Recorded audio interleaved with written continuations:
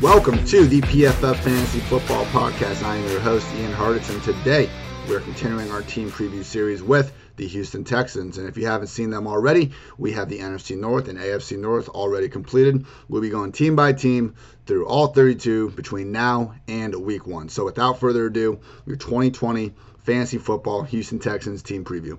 Starts at the top, and I'm not talking about Bob. I'm talking about Deshaun Watson. Should be anyone's idea of a top 5 quarterback in the game today, and particularly if we're talking about top 5 quarterbacks in terms of who do you want leading your team into the next decade, because everything the guy's done as a passer and runner has been historically great to this point. Just among all quarterbacks that have started at least 16 games, Watson is 4th in completion rate, 6th in adjusted yards per attempt, 5th in passer rating, and that's 16 games ever, not in the last 3 years. 16 games in the history of football. I mean, Dabo Swinney, Clemson head coach, his whole Michael Jordan, Deshaun Watson could be the Michael Jordan of NFL. Hey, that's not out of the equation yet. Obviously, you're taking Mahomes over him, and after last year, we probably want Lamar Jackson, but at least in terms of fantasy football, guys, Deshaun Watson really could be the Michael Jordan of fantasy football when it's all said and done. Only Mahomes, and if you include Lamar's starts and not the games, he was in there as a wildcat quarterback as a rookie. Only Mahomes and Lamar Jackson have averaged more fantasy points per game than Deshaun Watson throughout his career. And a big part of that has been the rushing ability. And we see this time and time again with the high-end fantasy quarterbacks. Almost all of them have some sort of rushing floor. Deshaun is no exception. Only Lamar Jackson, Mike Vick, Josh Allen, Cam Newton, Kyler Murray, RG3, and Mr. Colin Kaepernick have more rushing yards per game in the history of the NFL among quarterbacks with 16-plus starts. So just absolutely insane. And look, losing DeAndre Hopkins objectively sucks. He's amazing. Should be anyone's idea of a top 5 receiver. Like, there's no way to rationalize that as being good. But again, the things Deshaun does, do we really think losing one really high-end wide receiver is going to turn Watson from this star among stars to just a league average QB? I don't think so, because, we'll get the rest of his skill position group, but while losing Hopkins sucks, like Deshaun will have never played with a worse offense in terms of his alpha number 1 target. Losing that sucks, but getting all these extra weapons he now has, I mean, this is a team that for a couple years, when Hopkins would be playing hurt and Fuller was usually out, like, who could they even throw the ball to? We talked ourselves into Kiki Kuti a few times. I mean, no offense to Kiki out there, but clearly this has been an offense that's always been 1 or 2 injuries away from pretty much, trotting out the same types of dudes the Eagles had to do towards the end of the 2019 season. So I think at a minimum, they've avoided that. Whether Watson can get the same just unreal ceiling moving forward remains to be seen, but I would be shocked if we see anything less than more top 5 fantasy-friendly goodness from Deshaun Watson in 2020. Moving on to backfield, David and Duke Johnson. So, first elephant in the room with David Johnson. Yes, I've seen the run against Tampa Bay where it looks like he had a piano on his back, could not get the outside, did not look like he could ever run fast again. But hey, second half of the season, the guy was playing through a back injury, and he has passed his physical going to Houston. We got to assume he's a little bit closer to the guy that we saw in the beginning of the season, I think. Just after having an offseason to get healthy. I'm not saying O'Brien always makes these trades with, 100% rational reasoning behind them, but I have a hard time believing a completely cooked version of David Johnson would have fetched any sort of trade interest, let alone DeAndre Hopkins. So, assuming David Johnson isn't quite that washed yet, and we get the guy we got in the first part of the season, that can still be a productive running back. I mean, through weeks 1 through 6 last season, only McCaffrey, Dalvin Cook, Austin Eckler, and Nick Chubb have more PPR points than Mr. David Johnson. Now, a ton of this was as a receiver, but he was making some legit dudes miss. I mean, live real game film from 2019, David Johnson, Bobby Wagner in the open field, David Johnson won. So, again, the Buccaneers snap was bad, but quietly entering a pretty nice situation here in Houston. And, if you just go through the guys that Bill O'Brien has trusted to be his featured back since he kind of took over in 2014. Arian Foster that first season, 260 rushes, 59 targets. Lamar Miller, when he comes along in 2016, 268 rushes, 39 targets. Miller next year, 238 rushes, 45 targets.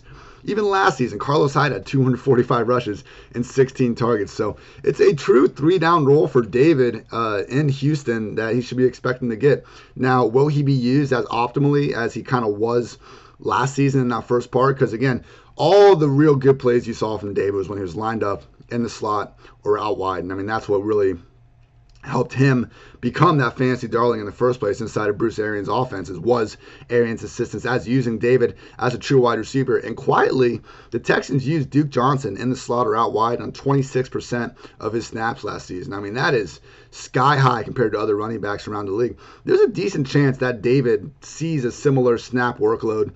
They use their 3 wide receiver sets, a lot of 2 running back formations. Everyone out there can catch the ball, and you got one of the league's better quarterbacks doing it. So there is a scenario where this offense looks pretty great, everyone. And David Johnson, whether they are great or whether they aren't great, I think he's going to be heavily involved. Now, I am a firm believer that Duke Johnson is the better running back here. Today, yesterday, for the last few years, I think Duke has been better. And I think their career stats indicate that Duke's been the more efficient guy. He's got the higher body mass index. If you want to try to say Duke's not fit to run between the tackles. I mean, Duke's never missed a game in his NFL career. Yet, we got Hugh Jackson and Bill O'Brien have convinced society that the Miami Hurricanes all-time leading rusher isn't a 3-down back, that he's some kind of scat back.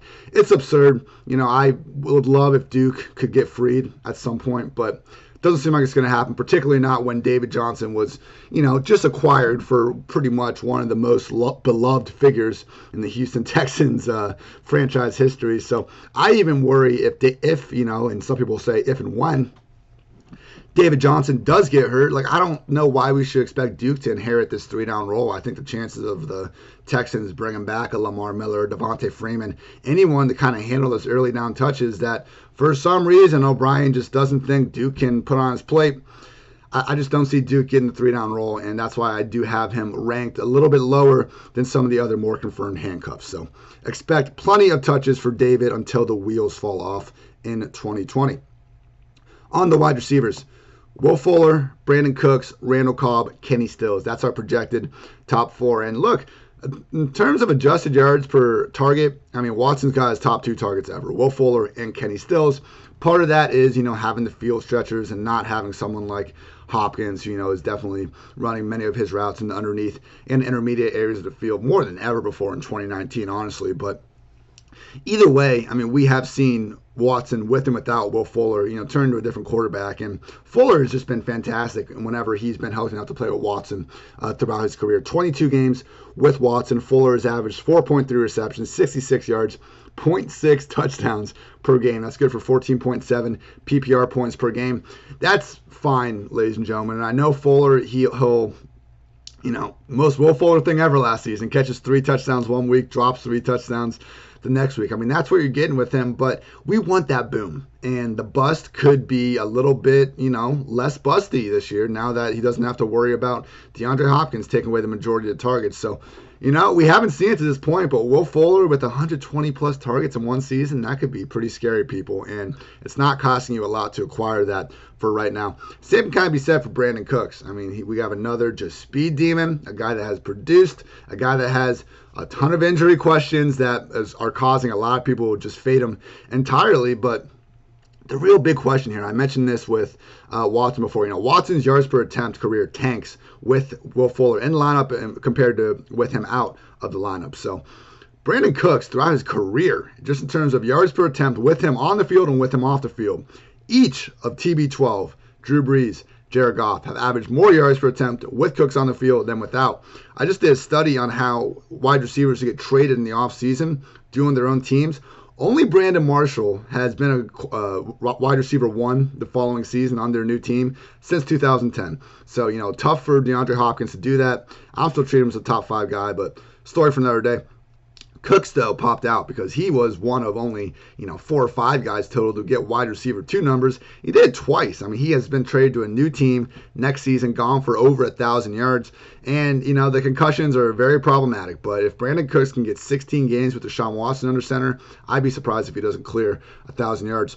And then we have Randall Cobb, who's kind of the forgotten man in all this, and he probably shouldn't be, guys. I mean, this dude just got $18 million guaranteed to go sign with the Texans. And he had a lot of drops last year, one of 4 guys to drop at least 9 passes on the season, but still averaged 10 yards per target. I mean, he looked good throughout most of the season. He's an underneath threat. We've seen stretches where Kiki got fed. I mean, they've always kind of wanted a slot wide receiver in this offense. There's a non-zero chance that Randall Cobb leads this team in targets. It's just a wide open pecking order right now with a bunch of guys that could very well get injured. So Kenny Stills, I mean, just throughout his career, I think he's been undervalued relative to what he provides, particularly yards per target. But it just seems like he's the odd man out here in the 3 wide receiver sets, at least until someone gets hurt. But, you know, all these guys are being priced closer to their floors. I mean, no one has an ADP higher than like wide receiver 35 at this point, whatever Will Fuller is probably at the moment. And if one of them does stay healthy with Deshaun Watson, they could be a wide receiver 1. I mean, that's possible. And if they, you know, kind of stay healthy and, you know, Cooks passes Fuller and even Cobb eats more than we would like him to, like wide receiver 35, wide receiver 40 range, that could still be met. So I just think all these guys are being priced much closer to the floors than ceilings. Quickly on the tight ends, actually saw a bunch of 2 tight end formations out of the Texans last season. I think that was due to kind of their aforementioned lack of depth when Fuller was hurt at certain points, because they just didn't really have anyone behind Hopkins. So Darren Fells, Jordan Akins. Honestly, like I was saying this earlier, if they can get David Njoku in Houston and just give him the outright starting role, I think a really good tight end could easily catch 10 touchdowns from Watson in a season. At this point, though, I don't know if any of them are really worth building your team around, obviously, in fantasy. I mean, you don't have to because they're both so cheap. If you get Darren Fells as like your tight end 3 in some best ball stuff, then I don't hate it because he does eat in the red zone. I mean, they run that little RPO play where he just kind of leaks out into the flat and Watson just kind of scrambles around until he's able to squeeze the ball into him. And we see Mahomes and Kelsey. Mahomes and Kelsey did that exact play like against the Texans 2 or 3 times in the playoffs last season. So Hopkins only had 1 more red zone target than Darren Fells all of last season. He's going to get fed. He is as touchdown dependent as they come, as long as Jordan Akins remains around there. But Darren Fells, low-key, has some double-digit touchdown potential. I don't think he gets there. I think a really good tight end could get there, and the fact Akins is there lowers that floor considerably. So that has been the positional preview. My rankings for these guys, QB, I have Deshaun Watson as my QB 5, behind Kyler Murray, ahead of Josh Allen. RB, I have David Johnson as my RB 17, still behind Melvin Gordon, Clyde Edwards-Helaire, but I do have David ahead of, Leonard Fournette, Todd Gurley, Le'Veon Bell, these veterans on offenses where, we aren't quite sure what we're getting. We're not quite sure if it's the same player, but I think David's touch floor is much higher than those other players. I have Duke as my RB 47. Like I said, I'm a little lower on him than some of the other vultures. I have Madison, Pollard, and Edmonds, RB 39 through 41. So he's still kind of in that tier. I'm just more confident those guys would get the 3-down role if and when disaster strikes. Will Fuller is my wide receiver 31, 1 spot behind Deontay Johnson, 1 spot ahead of Michael Gallup. I like all those guys, and it just continues to speak to how deep wide receiver is this season. Cooks just a little bit lower at wide receiver 39, 1 spot behind Darius Slayton, 1 spot ahead of Mecole Hardman. Man, I might even move Cooks ahead of Slayton after this podcast. I'm feeling good about the guy. Cobb, I have lower, wide receiver 65. I mean, 65. 1 behind Corey Davis, 1 ahead of Michael Pittman. I could probably bump Cobb up too, guys. I mean, there's just so much uncertainty in Houston. And that's the thing with these rankings. Like, yeah, I have him ranked that low, but you better believe I'm going to prioritize Cobb in that range of the draft because his upside is so much higher than other people. Stills, wide receiver 77, same point could be said. Darren Fells, tight end 29, 1 spot behind Dawson Knox, 1 spot ahead of presumed Bears starter Jimmy Graham. So the Texans' win total is 7.5. It's tough, everyone. I mean, nobody allowed more yards per play on defense than the Texans last season. I don't think they exactly fixed it. I mean, again, it's like for the last 5 years, and now more than ever without Clowney being there.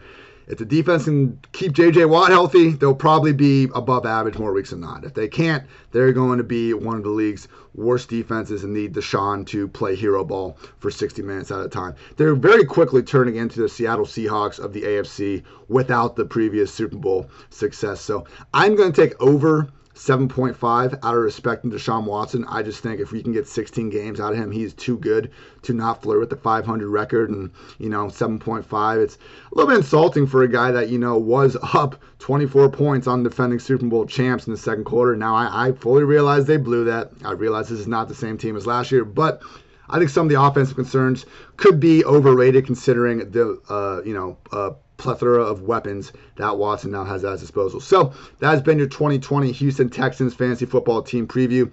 Thank you all for listening, and until next time.